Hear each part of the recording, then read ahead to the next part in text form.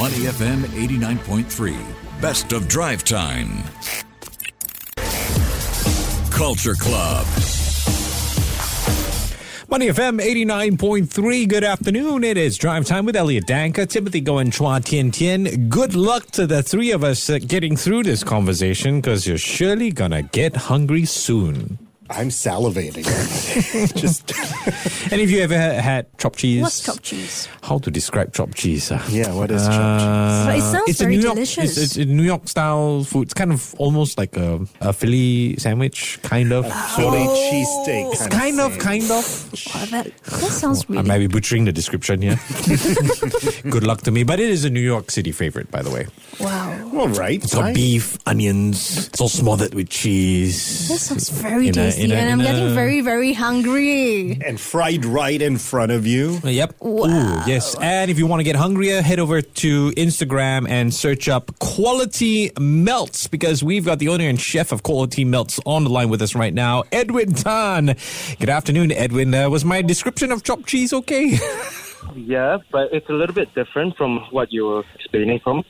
So the Philly cheesesteak derives from Philadelphia, while the chopped cheese comes from New York. In New York, there are bodegas, which mainly is actually from Jewish immigrants. Bodega, yeah. So imagine a double cheeseburger on steroids.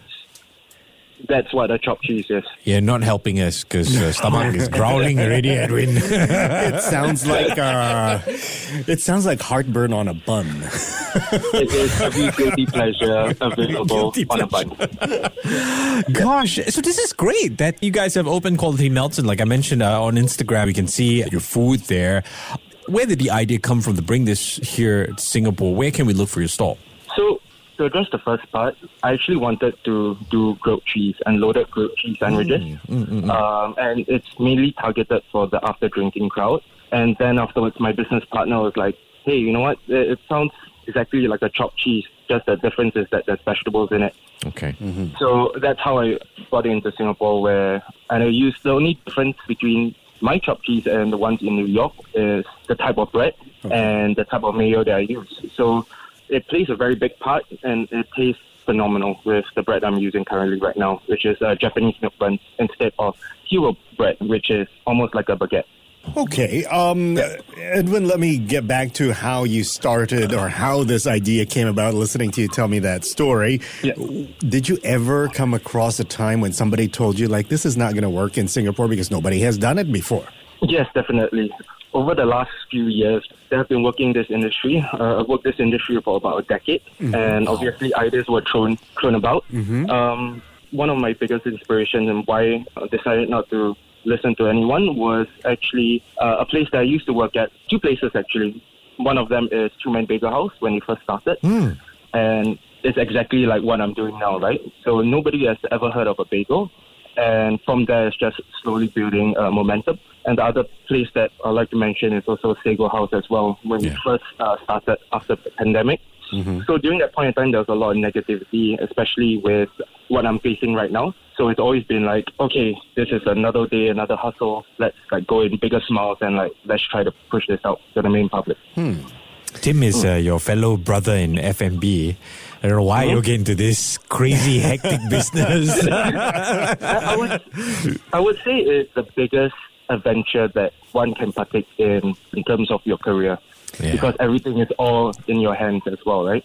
I think feeding people and giving them something new to try is always rewarding. Whether they like it or not, it's another thing. But, bringing new tastes into the market, right? Yeah, I strongly agree. Speaking of taste, which is your most popular sandwich, by the way? So, currently, it's just the chopped cheese sandwich. I'm a one-item menu restaurant. Okay. However, there is a chopped cheese that I make. I call it the beast. So it is a beef chopped cheese with added on bacon, hash brown, and egg.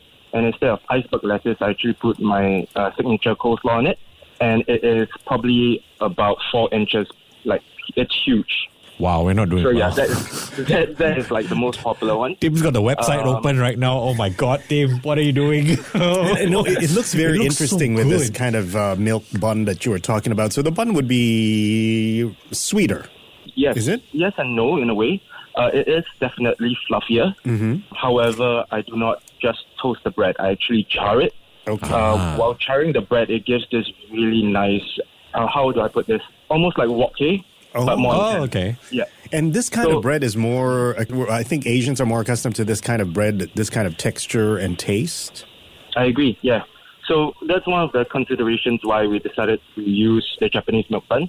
It's because when we did our market research, we noticed that, yes, even though baguettes and hard bread sandwiches do sell well, the ones that really kick off is something that is very different from the original. And like in general, Singaporeans prefer chewier taste to it. Our producer Nadira Kamarudin has written in our shared doc, I want it now. Edwin, why didn't we invite you into the studio? It's an oversight on our part. Eat in the studio. Yes, we can. We can eat after, just outside the door. Gosh, wow. Yeah, right. You set up a pop-up store at Ghostwriter. Tell us a little bit about that. So Ghostwriter currently right now is phenomenal. I'm like busy from the get-go all the way until I close, which is almost like 12:30, 1 o'clock a.m. in the morning. Wow. It is a small little incubation space for future entrepreneurs that want to try out the proof of concept to see whether it works without actually putting down rent or money. They do take a little bit of the revenue for the maintenance and the rent and electrical fees, but it is the perfect space to launch something new in Singapore. All right, speaking of that, Edwin, so you are operating at a hawker center at the moment. Could you tell us why you decided to do it, offer your melts at a hawker center instead of a proper sit-down restaurant? So one of the main reasons why was because I wanted to try out this proof of concept in a more local setting. Okay. Okay. Yeah, and also to see whether I could break the current trend of people understanding about hawker food. So that's one of the main reasons. And the second reason why was because it is like my food is meant for takeaway. There's not really a sit down with a fork and knife kind of diner experience. It's more of the get your hands dirty kind of feel to it. I was thinking about that. Get your hands dirty and have a place to wash your hands after exactly. would be the perfect place to eat your sandwiches. Because like the general idea behind Quality Melts was meant to be grab and go. Yeah, so a hawker center is like the perfect setup for me. Kind of like food trucks, right? Is this something that you guys would dive into? Do you see this as a culture growing in Singapore? It's a very New York thing, obviously. Definitely with the, I would say food trucks can be the next thing to go as long as the conditions are met, definitely. Food trucks, there's a food truck that is currently touring my condo every month. If I'm not wrong, it's called The Good Burger or something like that. Oh, yeah, I know that one. And they are insanely busy every single time that they're there. So I definitely see a big potential on food trucks. All right, when it comes to new taste and food stuff, let me get your thoughts on this. What do you think will be the next trend here in Singapore? Oh, that's quite a tough question to answer, to be honest. I think very interesting cultures it can come down like Ethiopian food, Mediterranean. There's not many Mediterranean food as well. And definitely like Egyptian food might be also the next thing that might come up. Of course, I'm coming from this because I've been watching that street food series on Netflix and seeing so many interesting food that potentially would work well here in Singapore if only somebody is brave enough like you to bring it over. I strongly agree as well. There's one episode that really was quite a big inspiration for me, and it's very interesting. It's an episode on New Orleans where they make this thing called Yakimen. It's a combination of basically shouts out what Southeast Asia is like. It's a combination of two different cultures coming together and creating a signature dish. So it's Jamaican and Chinese. Wow. That's interesting. It's really cool. And it's like, I highly recommend people to watch that. Hey, Edwin, just to wrap things up, I'm curious as to what you would have to say to anyone who's considering entering the F&B space.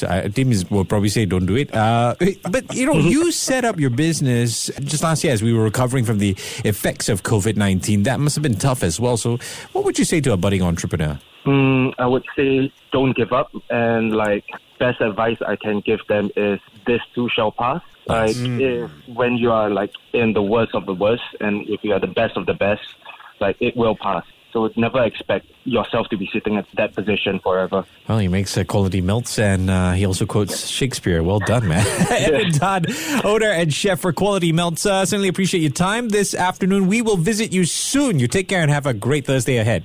Thank you very much, guys. Thank you very much for having me. To listen to more great interviews, download our podcasts at moneyfm893.sg or download our audio app. That's AWEDIO. Available on Google Play or the App Store.